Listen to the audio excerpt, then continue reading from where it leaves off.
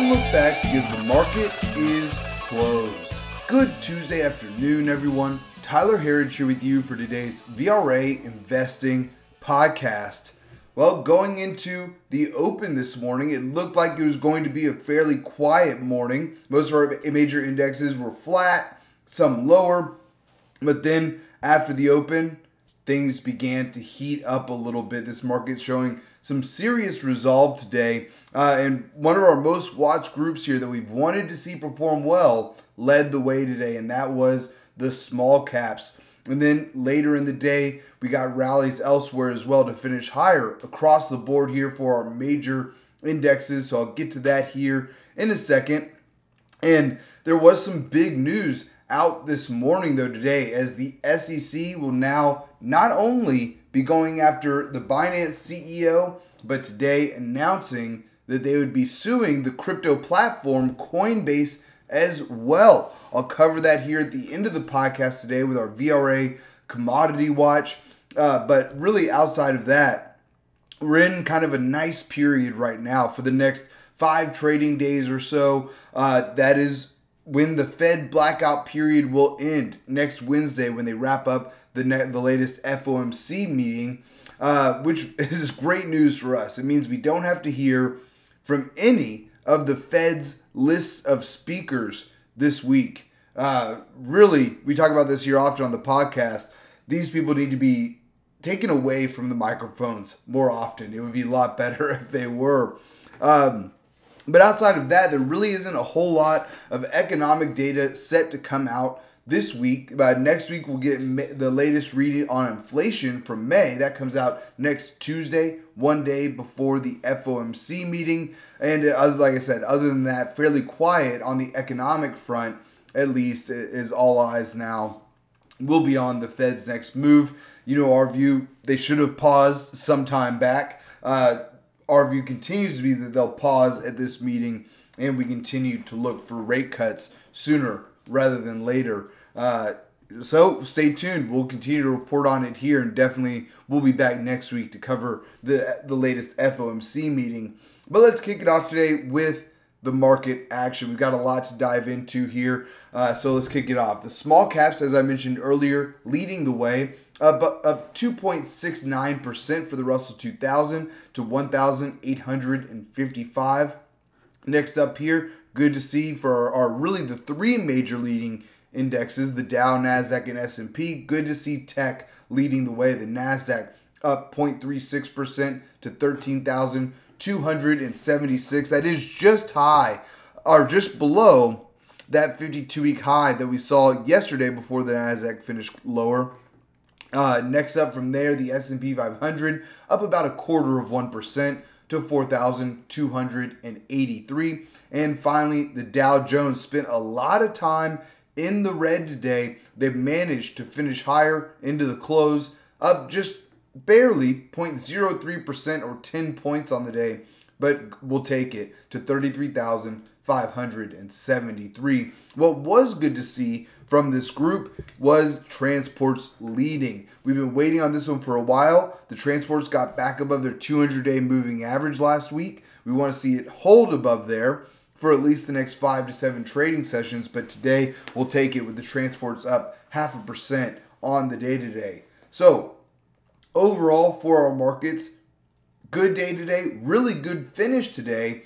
And what's so amazing about the market action, I mean, we've been talking about the bear market lows since they happened in October of last year. Got it timestamped in our updates on our podcast. You can go back and check those out if you want to see some more. But just amazing to hear how many people still think that we're in a bear market here. And first of all, right off the top, if this was a bear market rally, it would be the longest bear market rally in the history of U.S. markets. So that there's one right there for you. But what most market watchers would tell you, what they go off of, and Kip and I talk about this often because these seem, and they are, arbitrary numbers, that 20% level, right? If stocks go down 20%, we're in a bear market. When they go back up 20%, then it's a new bull market. 10% is a correction. All of these different things. Now, they may be good rules of thumb, but they're completely arbitrary levels. So when you hear people talk about them as if they're facts, we're in a new bear market, down 20%, or going up 20%, so we have to head higher or have to head lower. Really anytime you hear an investor say this has to do something, it can get a little dicey in there.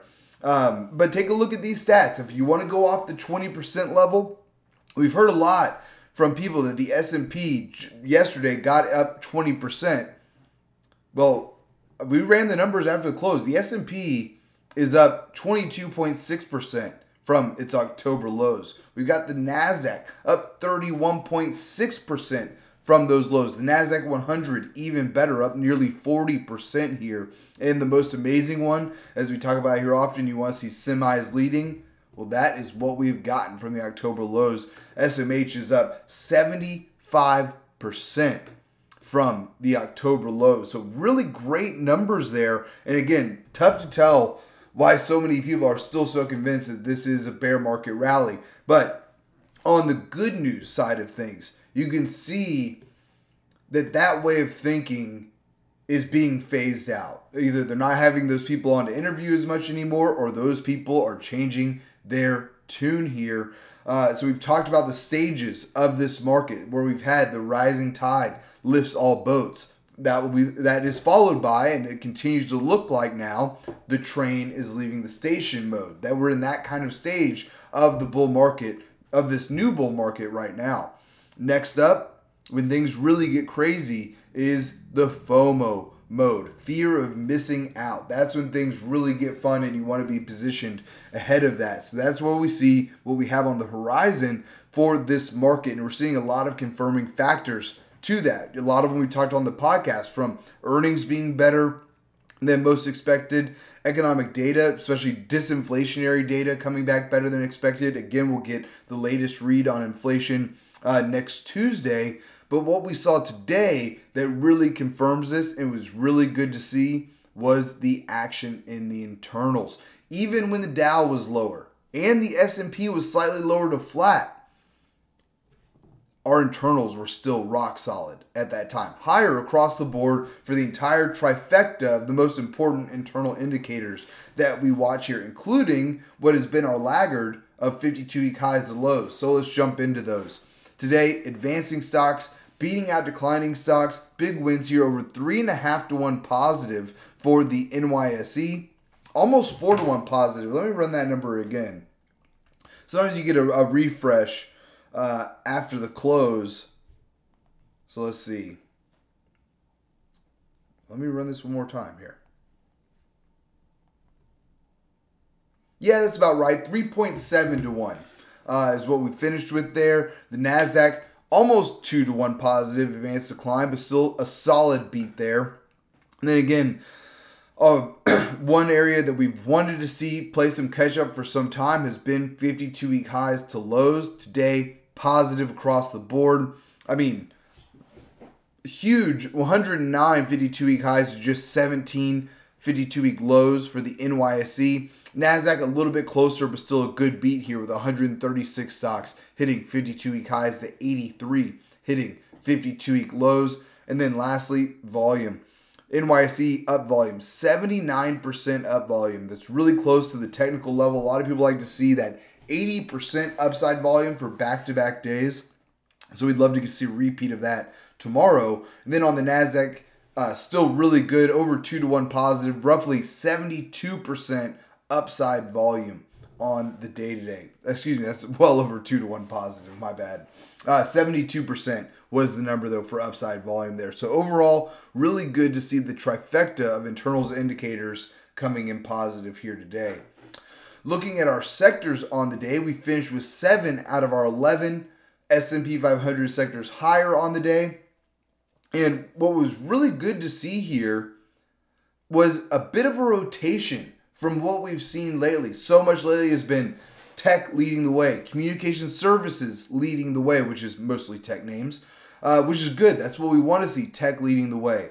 But we also like to see the rotation into other sectors as well. It's a part of a healthy market, and it takes some of the air out of the sales for these talking heads out there that continue to say it's only 5 stocks holding up this market. As you've heard Kip and I talk a lot about, that also doesn't bother us. But we do want to see the rest of the market begin to participate. And I think that's what we're seeing a bit of now, that we've seen small caps lead. Seeing some bottom fishing today. The financials were our leading sector on the day today. And last I saw here, let's get a refresh on that. Regional banks hitting their highest level since the beginning of May, really the end of April. And a huge, almost 5% on the day. These are the most unloved groups now participating here. We do want to see that continue. One day's action isn't everything here, but good to see on the day. So our leaders, financials, led the way, followed by consumer discretionary, energy, and real estate. Real estate was up nicely on the day, but the real story here continues to be the housing market, as we had the home builders today hitting another round of 52-week highs. Both home builder ETFs, XHB and ITB, hitting 52-week highs. And if you look at the holdings in those groups, the largest holdings also hitting 52-week highs, the largest holdings for this group. So we've got D.R. Horton, 52-week high, up nearly 3.5% on the day. Lennar, one of the largest home builders in the United States, up 3.6% on the day today. We follow there. Pulte Group, another 52-week high, up almost 4%. And Toll Brothers, another 52-week high, up 4.5%. That's the kind of strength that we want to see here. For the VRA Investing System, there is nothing more important than housing for the U.S. economy. So when housing, semis, and tech are leading, you don't want to be fighting the tape here. That has been certain. It's certainly been true going back to October of last year. So we want to see this continue in housing, and we think it will. We've had so many people. How can you be bullish on housing right now after this huge move that we had really since coronavirus insanity began? And I think a little bit of that is recency bias. The last major recession here in the United States was a housing recession, but no two recessions, no two bear markets are the same. So we don't think that if we are headed for a recession that housing will have anything to do with it. And if anything, it will help hold up the economy there. We're seeing mortgage delinquencies at decade plus lows. Even commercial real estate delinquencies are low as well. On the consumer side, credit scores remain near all-time highs. There's just so many reasons to be bullish on housing right now. As surprising as that may sound, even with rates as high as they are.